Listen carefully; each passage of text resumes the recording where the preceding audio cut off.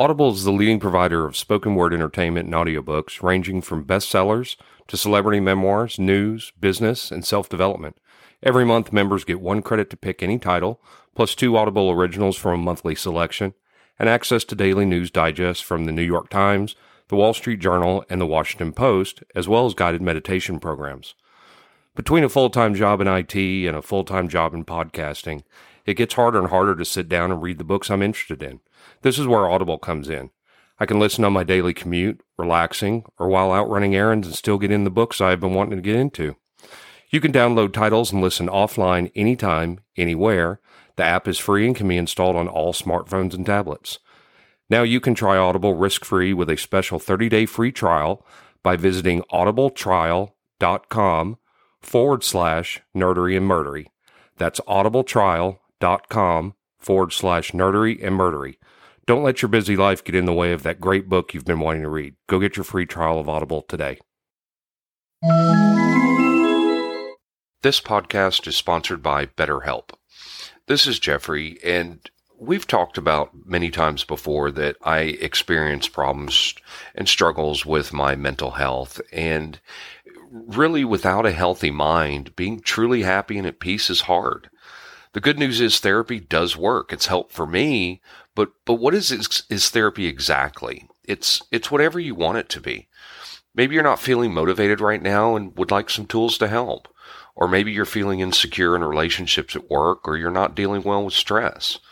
Whatever you need, it's really time to stop being ashamed of normal human struggles, and it's time to start feeling better because you deserve to be happy. And now you don't have to worry about finding an in-person therapist near you to help. BetterHelp is a customized online therapy that offers video, phone, and even live chat sessions with your therapist, so you don't have to see anyone on camera if you don't want to. It's much more affordable than in-person therapy, and you can start communicating with your therapist in under 48 hours. So join the millions of people who are seeing what online therapy is really about. It's always a good time to invest in yourself because you are your greatest asset.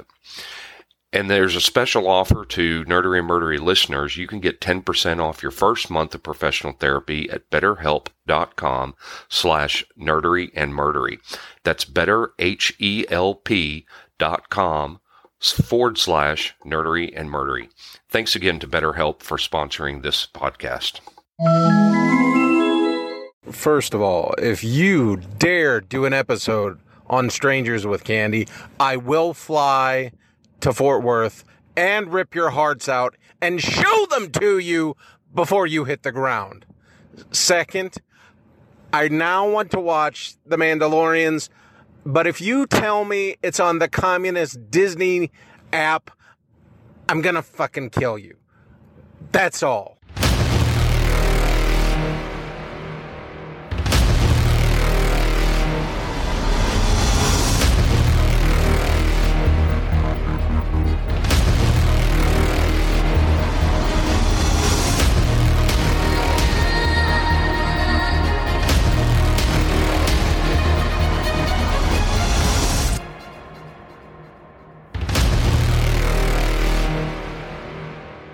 Welcome to episode 32 of Nerdery and Murdery. 32.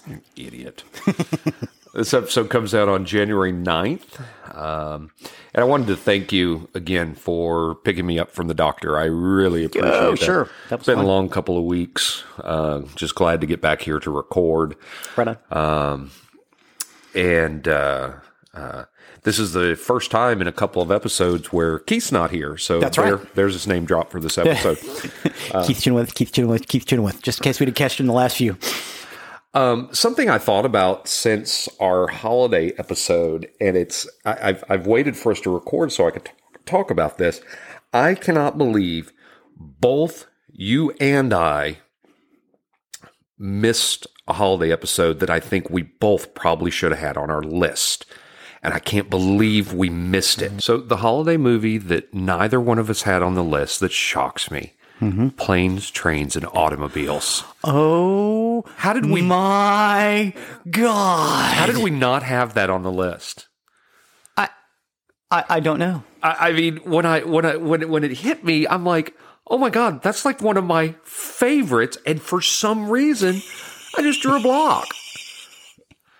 I'm just thinking about it now. I know. And Where's your hand between two pillows? those aren't pillows. That's so funny that we both completely did not put it on there. That's a great holiday movie. Yeah. So, I talked to Shelley about it, and we were talking about some other ones. There's a lot of people that'll have Home Alone on there, and Home Alone to me is one that gets old very quickly. I didn't like it at the time. It was one of those things. It's just like, and it's John Hughes. I know, but it was just like, nope. So is Planes, Trains, and Automobiles. Is it really? That's a John Hughes movie. Okay, yes. I love that movie. Dang, I hope. I hope I'm saying that. So anyway, so I had to say that was the one we forgot. So that's all I had. So unless you have anything else? No, not today. I kind of wanted to get into the nerdery a little bit today because we were told not to. Which is, of course, why we're doing it. I'm so glad we were able to come to this. This is Strangers with Candy, and this is for Dr. Rod Evil. Absolutely, because he's going to hate this episode. Oh, yeah. He's going to absolutely hate it. He hated Strangers with Candy. Oh, gosh. And I don't understand why. It's so funny. It's hysterical. It's very irreverent. I told Will right before we were beginning, this is one of the most irreverent shows ever on TV. I mean, rivals South Park. Oh, yeah. In its irreverency. Oh, yeah. But, man, there's really, really some good acting in this. Stephen Colbert is great in this. Yes. Amy Sedaris is incredible in this. Amy Sedaris is amazing in this. And, I love seeing her in other things outside of Strangers with Candy because it's hard to recognize her. From Strangers with Candy. Yeah, I put in a picture of her in her fat suit, her Jerry Blank outfit, and then one of the cast outside of it, so you could see she doesn't even look like the same person. No, not even remotely. And it's so funny. And they base the whole show like an after school special gone wrong. Yes. Yes. That's all right. There's always a lesson to learn. Jerry learns a lesson in every episode, and very often they're the wrong lesson to learn from that episode. I've already rode that black tiger already. Oh my God. She says the most awful, awful things. So recap what the show is about. Okay. Strangers with Candy is an American comedy television series produced by Comedy Central. It first aired on April 7th, 1999 and concluded its third and final season on October 2nd, 2000. Its time slot was Sunday at 10 p.m. Eastern Time, so 9 o'clock here. Prequel film of the same name was released in 2005, and as of 2021, it is available to watch on Paramount Plus. Really? Yes. The development. The series was first envisioned by Paul Dinello, Mitch Rouse, and Stephen Colbert, all of whom had seen a Scared Straight type public service film called The Trip Back, in which motivational speaker Florrie Fisher recalled her days as a New York prostitute to a group of high school students. Who's Paul Dinello? That's Joffrey Jellyneck? Joffrey Jellyneck, Paul Dinello. And of course, Stephen Colbert was, what was the character's name? Noblet. Yeah. Chuck Noblet. And they also noticed that the Florrie Fisher had a strong resemblance to their friend Amy Sedaris. So they showed her a copy of the tape, and she was suitably impressed with Sedaris' imitation of Fisher. They began developing a series based around the idea of Fisher going back to high school herself. So the idea is she dropped out of high school at like 15 and then went around the world as a heroin user and a prostitute. Mm-hmm. And then comes back 30 years later to go back in as a sophomore in high school. Yeah. Yeah.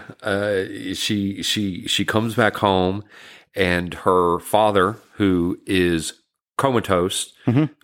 In a frozen state constantly. Yeah. He's always in it, but he's in it. And it's only when she walks in the room. Yes. And he's just completely frozen in different in different ways, different facial expressions. And her father has married a much younger woman mm-hmm. who's actually younger than Jerry. Yes. And has a son of her own. who, oh God, Derek, he's an ass, and they're both jerks to each other. It's so funny. Yeah. One of my favorite lines in the whole movie is, Jerry, did you wipe your ass with the towels that were hanging up? And her point was, I was in a hurry. It's awful. Her stepmother hates her. Yeah. Just hates her. And just the things Jerry does because her whole character, she's trying to turn her life around, and mentally she's back to basically 15 years old. Yeah, she's a 15-year-old. But she still has a lot of her basically criminal mannerisms. Mm-hmm.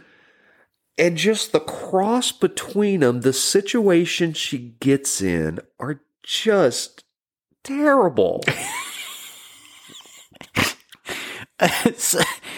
Sorry, circling back. The four combined this concept with lampooning the after-school special that they had all been subjected to in high schools, along with the short-lived mid-1990s series My So-Called Life. Mm-hmm. So they drew a lot from that. Of like, oh yeah, we could really lampoon that. Much of Jerry's past is taken from anecdotes in The Trip Back, some of which are also in Fisher's autobiography, The Lonely Trip Back. Several lines of dialogue in the series were taken verbatim from Fisher's public service film. So Sedaris, Colbert, Danilo, and Rouse were all cast members of the short-lived Comedy Central series Exit 57, mm-hmm. Along with Greg Holloman and many of the stars of the series. They were all alums of Chicago's Second City comedy troupe. Every script was written by Sedaris and Danilo as a team, very occasionally working with collaborators such as Rouse and Thomas Lennon. Thomas Lennon, who is, all over television now, but originally was famous for Reno 911. Mm-hmm. Yeah. Colbert received a co-writing credit for the unaired pilot and later on the prequel movie. But he did not work as a writer on the series proper because I think at the time he had already gone over to The Daily Show. Mm-hmm. So he was basically pulling double duty as the character of Chuck Knoblich and Daily Show correspondent. I don't remember if I remember him from The Daily Show first or this first. I mean, I watched Strangers with Candy from the beginning. Oh, yeah. When it came on. Yeah, I think I was watching it with you, actually. Very possibly. Yeah, I was like, oh, you because got I'll to see guarantee this. it's something that I said, dude, you have to see this. That's exactly what it was. And I sat down and I was like, oh my God, this is so funny. And then we watched The Daily Show right after. I was like, oh, this is a good show. Because I quit watching The Daily Show after Craig Kilborn left. Right. And because I was worried because I liked Jon Stewart's original show, The Jon Stewart Show, which I thought was hysterical. Right. And I was worried that when he took over The Daily Show, it wouldn't be as good. Mm-hmm. I was wrong. They brought Jon Stewart into either an episode of Stranger with Candy or the movie. One of the two, but Jon Stewart was in it at one point. Yeah, because he was kind of there through the whole process and just kind of digging it just like the rest of us were. Well, and it eventually it got quite a few relatively big guest stars in it. Uh-huh. Winona Ryder. Winona Ryder was in the last episode. Yes. So God. And just thinking about Jerry, when I think about her in her mannerisms, because she was very ambiguous in her sexuality. Yes. At times it was boys, at times it was girls, and it was very, I remember the redheaded girl that Tammy Little Nut that she was always trying to make her friend. I remember when they had to do the I think it was the baby or the egg, I can't remember, but they had to care for, I think it was a baby. They had to care for a real baby. And I remember that. And Tammy was trying to tell Jerry, because they got paired up as husband and wife, and Jerry really took on the alpha male dickhead role. Yes. And forced Tammy to care for the baby all the time. And Tammy's like, hey, can you take the baby so I can go to this class? And Jerry just goes off on her like she's in freaking prison. and then Tammy's starting to cry, and Jerry's like, oh, come here, sugar. Come here, Red or Carrot Top or something. I mean, call her something very weird. Stroking her head. Come here, honey. Let me. It's okay. Daddy'll take care of it. And it was just so irreverent, and funny. It's like, oh my God, I can't believe. And yeah, that was the whole idea. Was just, it was making society look back on itself. It was really brilliant. She had funny. Her best friend was the guy that she just treated like shit. Mm-hmm. I can't remember his name. I'm going to have to look it up because he was in almost every episode. I think I may have it. I may have it in here. So while you're looking that up, the plot: the series' main character Geraldine Antonia Jerry Blank, played by Amy Sedaris, was a junkie whore runaway returning to high school as a freshman at 46 at the fictional Flat Point High School, home of the Concrete Donkeys. Everything in this series was funny. Yes. Well, and they played on the sign thing at the outside of the school. Mm-hmm. There was always something weird on the sign and something completely irreverent on the sign. Jerry ran away from home because she became a boozer, a user, and a loser. That is a direct quote from Jerry. Mm-hmm. The opening of every show. Yeah. After dropping out of high school as a teenager, supporting her drug habit through prostitution, stripping, and larceny, she's been in prison several times, the last time because she stole a TV.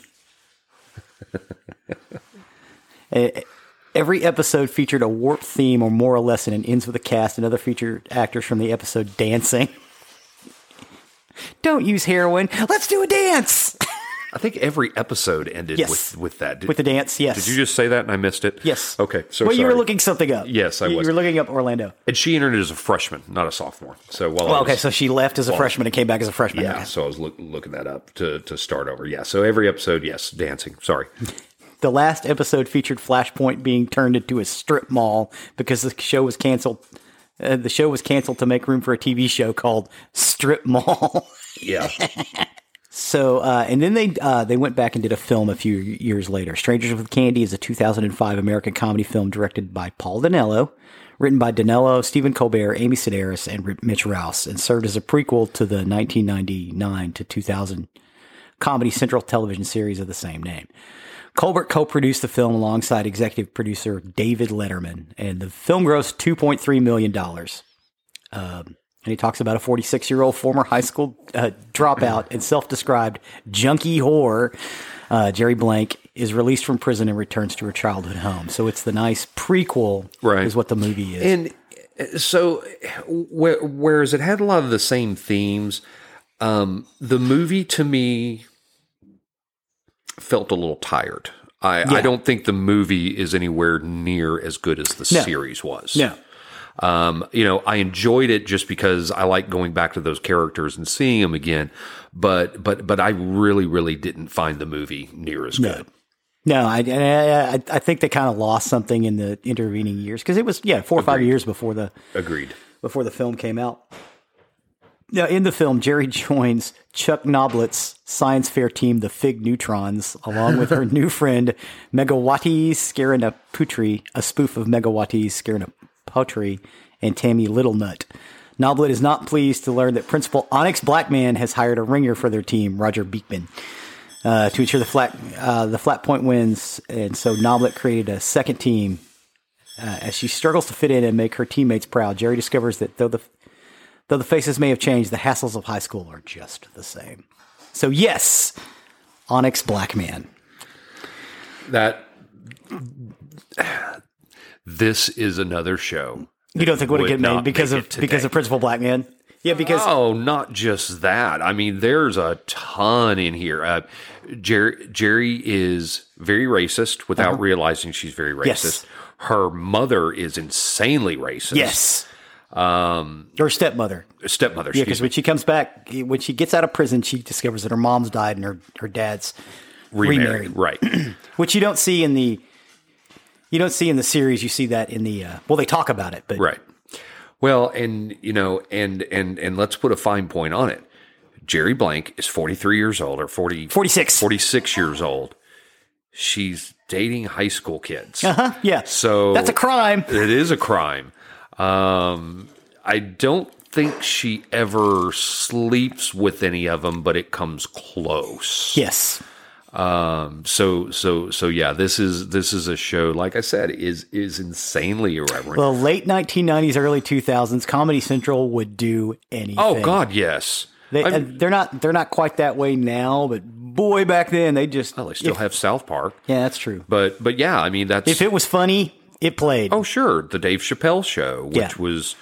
I remember watching that and just thinking, should I find this funny? I'm concerned a little bit. And this was one of those too. I think this one has a cult following. Yes. People that enjoyed it and appreciated it, I think is a very cult following. As we said, Dr. Evil hated this show. Oh yeah. And I can see why. I mean, there's a lot to hate in this show. Yeah, it's so funny. And it's so over the top. Oh my God. The episode where she joins the track team and gets everybody to start juicing. Oh my God. And they all grow beards. Was it juicy? Or, yeah, there was that, and there was the Glint episode where she's giving everybody the fake designer drug. No. Glint. I want to hear from Dr. Rod why he hated this so much. Yes. Because he loves South Park and Family Guy just like I do. Uh-huh. And I'm not sure why this one wasn't up his alley. Yeah. Maybe he just didn't care for Amy Sedaris. I think she's hysterical. I think she's absolutely hysterical. Like I said, I love everything she's been in. I love Stephen Colbert. I love Paul Dinello. Yeah. I thought it was a really great cast that they put together. I loved how Jerry acted. She acted like a teenager, and so she was, in her 40s. Like we were saying, they pulled some of her dialogue directly from this woman that inspired this idea. Oh my God, and the voice. Oh, the voice she uses for Jerry Blank. It's very close to Amy Sedaris' voice, but it's different. Yes. The relationship between her and her brother Derek. Yeah. Because they hate each other. And Derek gets all the goodies that Jerry doesn't. Yes. Their stepmother dotes on Derek. Yes. And is just awful to Jerry all the time. Well, it's not actually it's her half brother. So. Oh, that's right. Yeah. Yes, that's right. And the father is in a stress-induced coma every time Jerry walks into the room. So everybody'd be talking to him and he'd be fine. And then Jerry walks in the room and he makes this face like he's being scared and he's just frozen in space. It's so funny. Yeah, because you never see him talking. No. You never see him animated. No. But yes, when Jerry walks in the room, he is just completely frozen. Yeah. With a look of terror on his face. Yeah, but it's obvious that when she's away, he's not, because he moves from place to place and he gets in different positions. Yeah. And, oh my God. Those are some of the funniest moments are just the father. Oh my God. And some of her lines. Oh God. I'm going to say a couple now that are going to offend a bunch of listeners, but I'm as moist as a snack cake down there. I hated that line. Oh.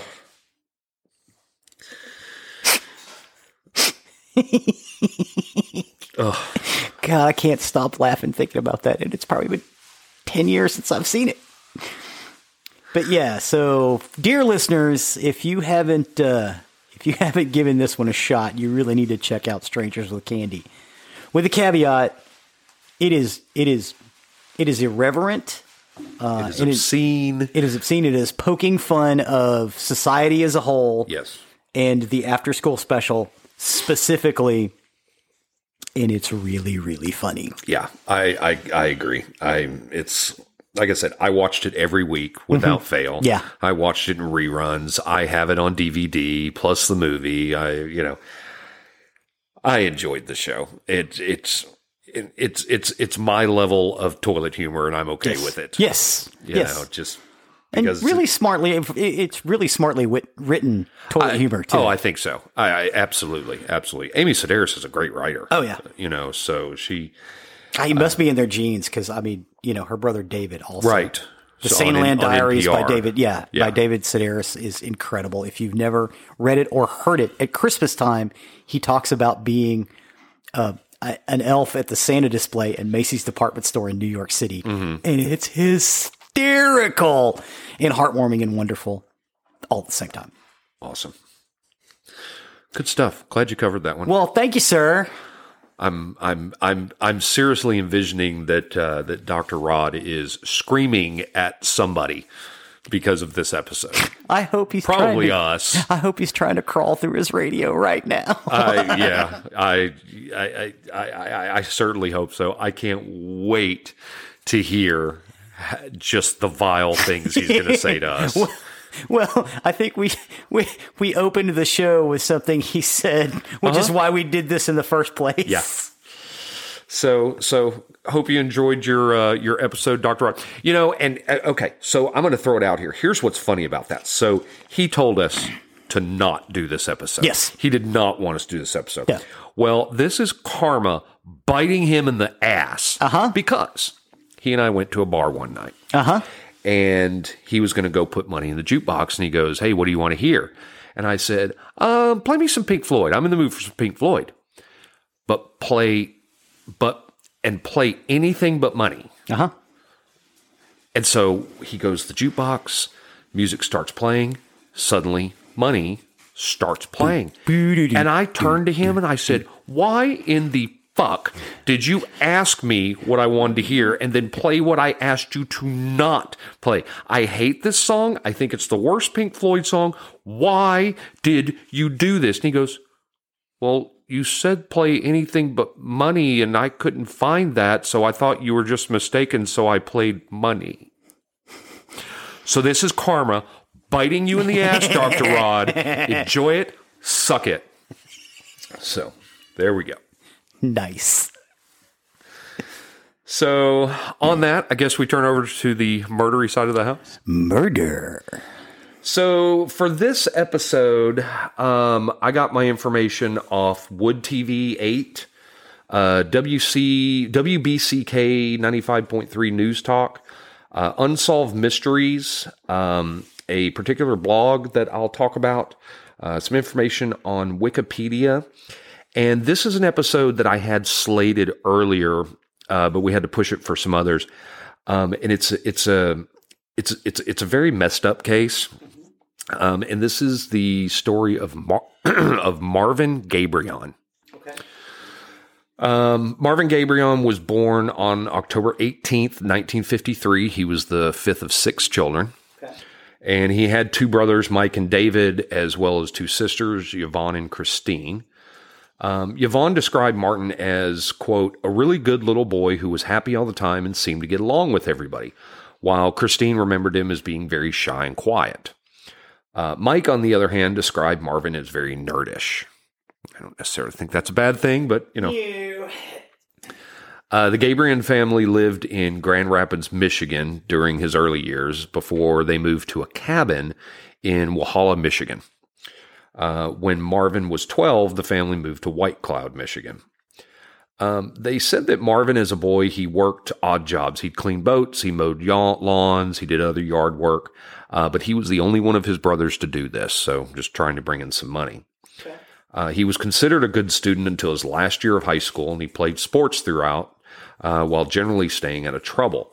One of his teachers later said that Marvin had no disciplinary issues in high school, but he had a high number of absences his senior year. I have a feeling this was related to his home life, which we're going to get into in a minute. Okay. He did have a high IQ, but his grades were low. Okay. A high school girlfriend once described him as a nice guy who was fun-loving and sweet. So his home life, Marvin's father often came home drunk and regularly made fun of Marvin and mistreated him.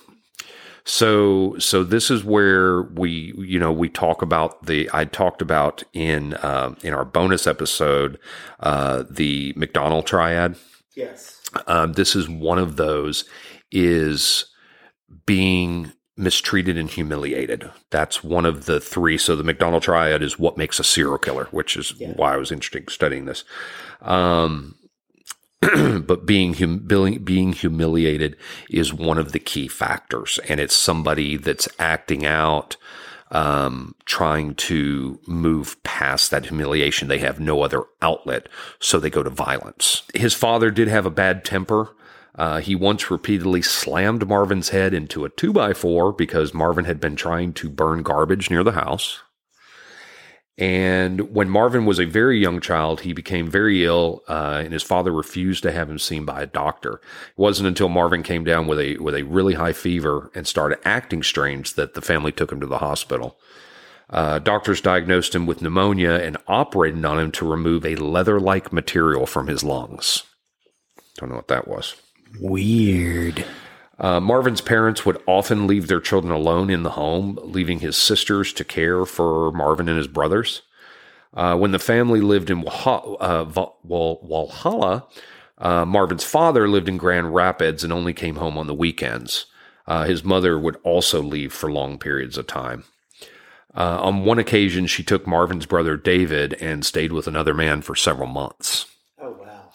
On another occasion, she had a nervous breakdown, and the children were removed from the home for a time. Once when the children were alone, Marvin became sick and developed such a high fever he became delirious and walked outside in the snow, and his siblings found him lying in the snowbank. So, yeah, not treated very well. No. No, and I'm kind of concerned about the beating his head against a 2x4. Oh, absolutely. Yeah. Head injury. No, absolutely. As you may have guessed, the marriage of Marvin's parents was not a very stable one. Both parents were involved in extramarital affairs, and they often fought, very often in front of the children. Christine once said that she recalled her parents arguing and physically fighting, including scratching and hitting one another. One time they knocked each other's front teeth out. And Yvonne remembered a time when her mother threw a butcher knife at her father. Wow. Yeah, this pretty much escalates. So, no one's really providing Marvin, with a positive influence. Mm-hmm. Marvin's mother took the children to siphon gas for her car. Oh, wow. Mike, his brother, began using drugs at a young age and moved out when he was in high school. And both Mike and David were involved in criminal activity and spent a significant time in jail. So again, we have zero positive really in his life. And that's pretty much it for his early life. So from here, we're going to skip ahead to 1996, and we're going to talk about 17-year-old Rachel Helena Timmerman. She had given birth to Shannondale Verhage.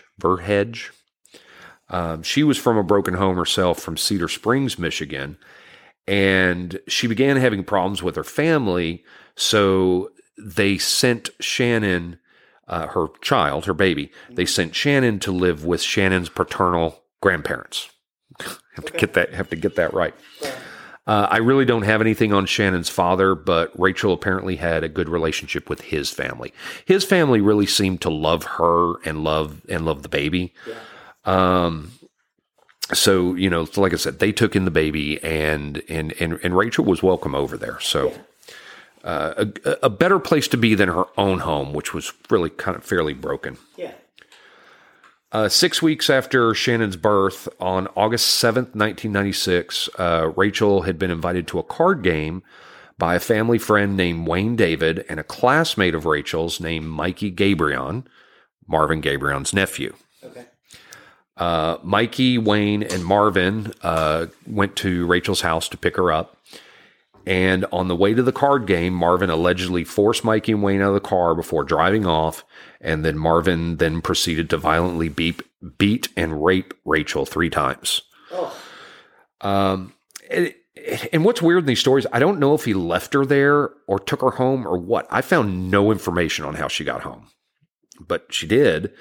Because she told her mother, Velda, immediately what happened, but that she was afraid to press charges because Marvin said that if she did, he would kill both her and Shannon. Wow. However, the next day she reported the rape to the police. Okay. At first, according to Shannon's grandmother, Kim Verhage, the police did not believe Rachel and did nothing for several months. What? And this is 1996? This was 1996. Okay. It's not the first time we've talked about police missteps and police failure to action, but that's exactly what it is here. Because 6 months later, I guess maybe they did some investigation, maybe not, I don't know. But on January 20th, 1997, Marvin was arrested and charged with the crime. Okay. But he would be released on bail 2 weeks later. According to Rachel's family, as you would imagine, the rape had a horrible effect on her, both physically and mentally. Yeah. She had a lot of difficulty trusting other people. Yeah. She was just going to go play cards. Right. I mean, she got a 6-week-old at the house. It's like, hey, why don't you go play cards with those folks? Mm-hmm. You know, get out of the house for a little while. Right. Yeah. And then that happens to her. Mm-hmm. That's awful. Okay. I'm sorry. No, that's fine. She did. They did say in the months following the rape, she did attempt to turn her life around. She went to live with Shannon's grandparents full time at that point. Like I said, they had a great relationship. Kim Verhage said that Rachel's living conditions with her family were horrible, and Rachel wanted Shannon to stay away from there. So that's when they said, you know what, come live with us. Come stay with us.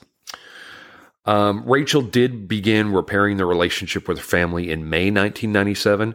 And she had planned to move into her father's home with Shannon during the summer. So they've really repaired it, and she's decided she's going to move home. Yeah. They said that she had been focusing all of her time on her daughter, her family, and her work at a local restaurant. Okay. But then as the date got closer for Marvin's preliminary hearing, Rachel began worrying about testifying against Marvin. Because again, she told her parents that Marvin had threatened her several times. He said he would kill her and Shannon. Yeah.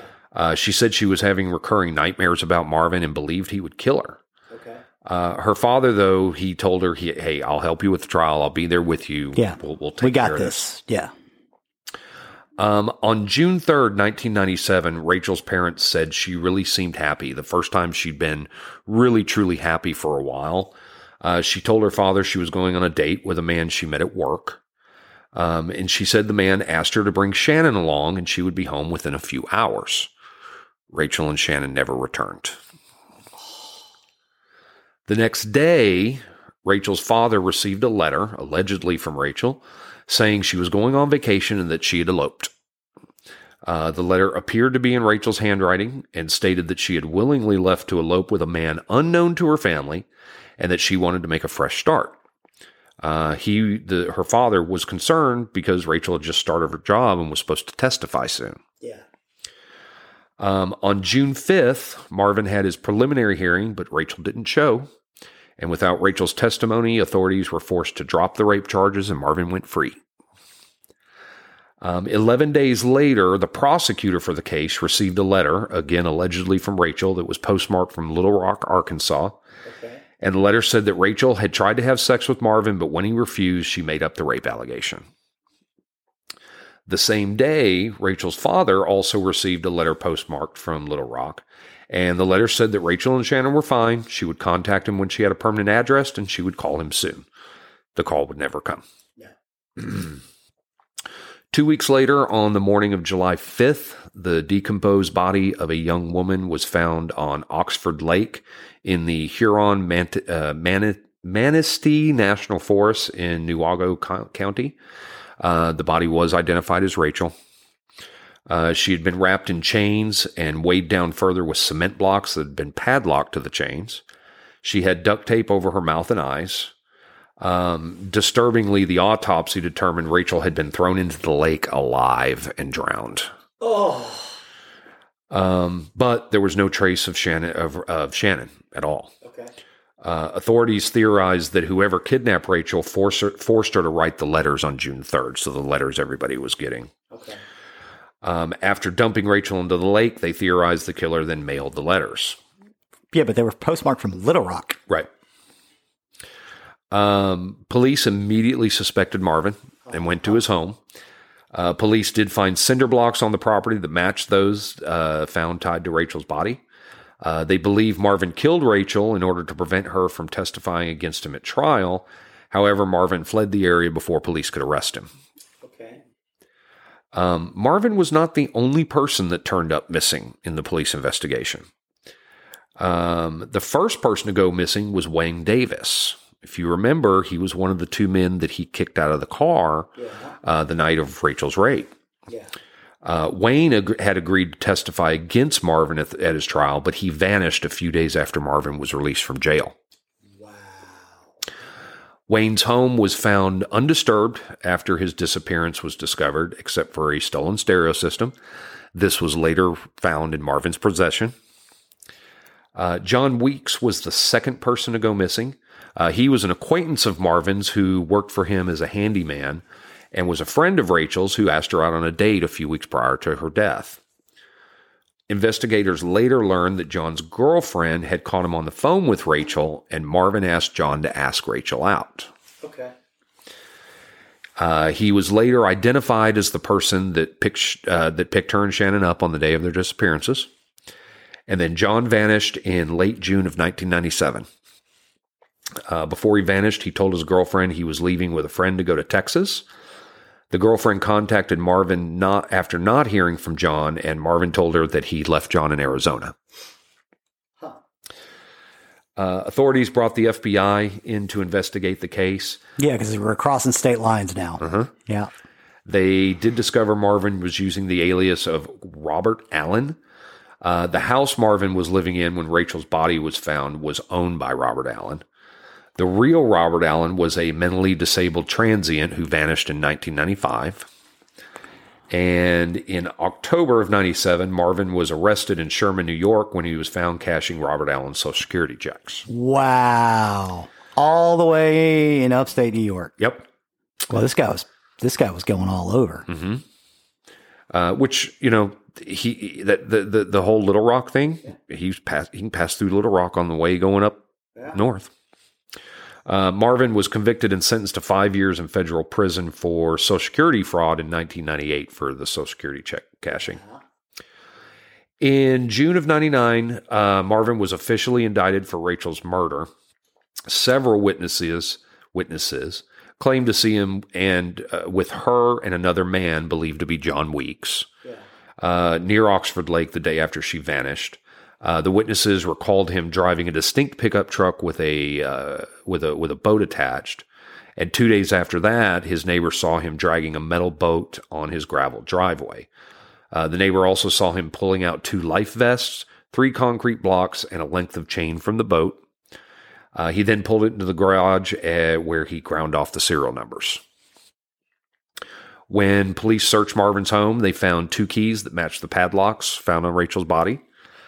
Also, the concrete blocks at his home were stained with tar and paint materials, which were also attached to Rachel's body.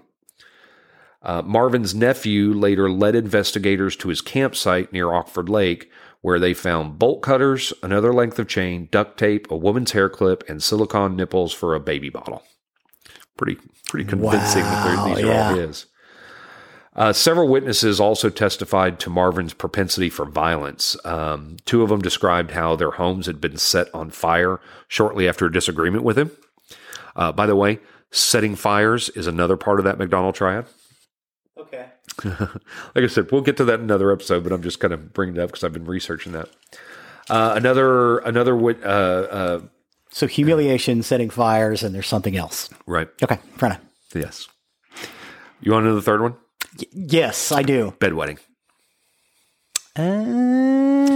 Bedwetting, cruelty to animals, and setting fires are the 3 things in the McDonald triad that they say in case after case has been very common with serial killers. Not necessarily just murderers, but serial killers for sure. Okay. Bedwetting comes to the humiliation part. Like that's why I was pointing out with Marvin, humiliation. Setting fires is a way to release that anger or rage. The same thing with killing animals because you can overpower the animals to help get rid of that humiliation. In setting fires, you have power over the fire. Right. I'm with you. I followed you now. Another witness described how he began shooting a bolt-action rifle towards his home after he told them to leave. Another described how he trained a rifle on her and her 2-year-old as she walked to her car one day and then climbed into his truck and followed them for miles. Another testified as to how he sexually assaulted her in her home. Yet another testified that he beat and kicked him, punched his wife in the face, and then punched his teenage son after the witness interrupted a card game to retrieve heart medicine for his uncle. And yet another said that Marvin claimed he could shoot anyone in the neighborhood, and the next day his house was shot at by Marvin. In March of 2002, a federal jury convicted Marvin in Rachel's murder, and he was later sentenced to death. Michigan actually abolished the death penalty in 1946, but because the crime was in a federal government-owned forest, this fell under U.S. federal law, which authorized the death penalty regardless of state law. Okay. Wayne Davis's body was found in Twinwood Lake in July of 2002, which was another body of water in the same national park where Rachel's body was found. He was killed in a similar fashion as Rachel and Marvin, and as Rachel and Marvin remains the prime suspect. However, Shannon Verhage, John Weeks, and Robert Allen all still remain missing. While awaiting trial for Rachel's murder, Marvin gave another prisoner a map of Oxford Lake on which he had written, quote, "Body of 3, 1 found." And while incarcerated, he told 2 inmates that he killed the baby because there was nowhere else to put it. Marvin did appeal his sentence and conviction, but it was upheld in 2006. And in 2011, Marvin's death sentence conviction was overturned, and it was changed to life in prison. In May of 2012, Marvin's death sentence was reinstated by the federal appeals court, stating that, quote, Michigan lacks a death penalty has nothing to do with these things. It has nothing to do with Gabrion's background or character. It has nothing to do with the reasons why he chose to kill Rachel Timmerman. It has nothing to do with the utter depravity of the manner in which he killed her, and above all, has nothing to do with his culpability for that offense or with any other consideration the Supreme Court has ever flagged as mitigating. Gabrion does not even argue to the contrary. So There's that. At the time of her disappearance, Shannon was just 11 months old. Her family described her as a happy baby that brought them a lot of joy. She had begun taking her first steps before she vanished. She has blonde hair, blue eyes. She was 2 feet 6 inches tall and weighed about 30 pounds. She has a strawberry birthmark on the back of her neck at the hairline. And Shannon was last seen wearing a tricolor dress and a diaper. Today, Shannon would be 24 years old. Anyone with information on the disappearance or whereabouts of Shannon Verhage is asked to contact the Michigan State Police at 989-732-5141. The last thing I have here, Marvin Gabrion is now 67 years old. He's been on death row for almost 20 years. On July 1st, 2021, the U.S. Attorney General Merrick Garland announced a moratorium on the federal death penalty while the Justice Department reviews policies and procedures, including the use of lethal injection phenobarbital. And that's the story of Marvin Gabrion and the murder of Rachel Timmerman. That is awful all the way around. Yeah. And again, okay, so I realize that I may be in the minority. I don't believe we should be using the death penalty. I don't think that advances society. I think what we really ought to be doing is studying these people and trying to figure out how we don't make more of them. Oh, I don't disagree with you. And because once he's dead, we can't study him anymore. Well, and we saw it in this. We've seen it in so many others. You want to know how to stop people like this? Treat your fucking kids right. Yeah, don't beat your kids. Treat them like people. Treat them like kids. Treat them well. You don't have to spoil your kids. You don't have to go over the moon. But don't beat them. Give them a good home. Don't walk out the door and not come back for 2 or 3 weeks. Right. And leave 4 and 5-year-olds in the care of 8 and 9-year-olds. Right. Don't do it. Right. And these are a lot of the things that we see in the early lives of, a lot of these murderers that we've covered. The only one I can think about that we didn't see anything was Bart Whitaker. Nothing in his past really showed that the propensity for murder. But so far we've covered 33, 34 of these things, and that's the only one. Right. That is the only one we have seen. Well, the machines are taking over. Good Lord Almighty. That scared the crap out of me. Yeah, me too. I mean, we haven't had murders in every single one, but yeah, we've had at least 28. Yeah. Because we've had a few that there haven't been, but yeah, we seem to point time and time again to these murderers. You will see abuse in their life. Yeah. Abuse or neglect. Well, and as I've been studying now into the McDonald triad, humiliation. Mm-hmm. Humiliation is a big thing. And I understand that, because when you're not just teased, I mean, I know teasing can be a bad thing, especially for kids and whatnot, but when you are humiliated. Yes. That's hard to crawl out of. Yeah. That's because humiliation it can tear at your soul. Yeah. And so that's just one of those, another one of those that if we would just treat your kids right, yeah, we could avoid a lot of this. Yeah. I think, because again, I don't think that serial killers are born. I think they're made. Yes, they're made. And I think that it's family or society that makes them. Yeah. So, it is on all of us. Yes. If you see something, say something. Absolutely. Because, another good way to stop someone from becoming a serial killer is to save them when they're children. Oh, yes. Yes. So if you see something, say something. Absolutely. Yeah. Absolutely. So that takes us to the end of another recording week. Thank you for that. I appreciated. Thank you, sir. Appreciated the show as a whole. So as a reminder to everybody, if you like what you're hearing, please do go to iTunes, Google Podcasts. Please rate us where you can. Yeah. That's very, very important. The ratings not only help us, but help get our content out to others. So it's, it's something free you can do. It doesn't cost you anything to go leave a 5-star rating. So please, if you're enjoying the show, please go do that.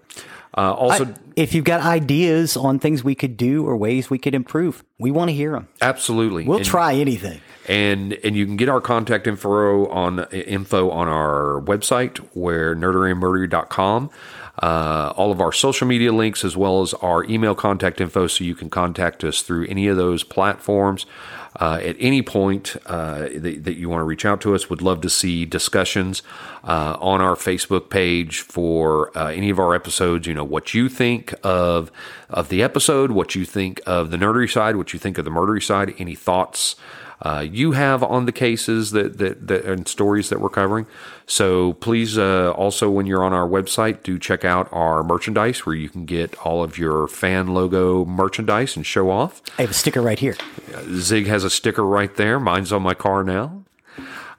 You can also find our Patreon, where if you wish to help us with our costs of the show, we do sincerely appreciate all of our patrons. Please and thank you. Please and thank you. And with that, I have been Zig with your nerdery. And I'm Jeffrey with your murdery. Cue the music.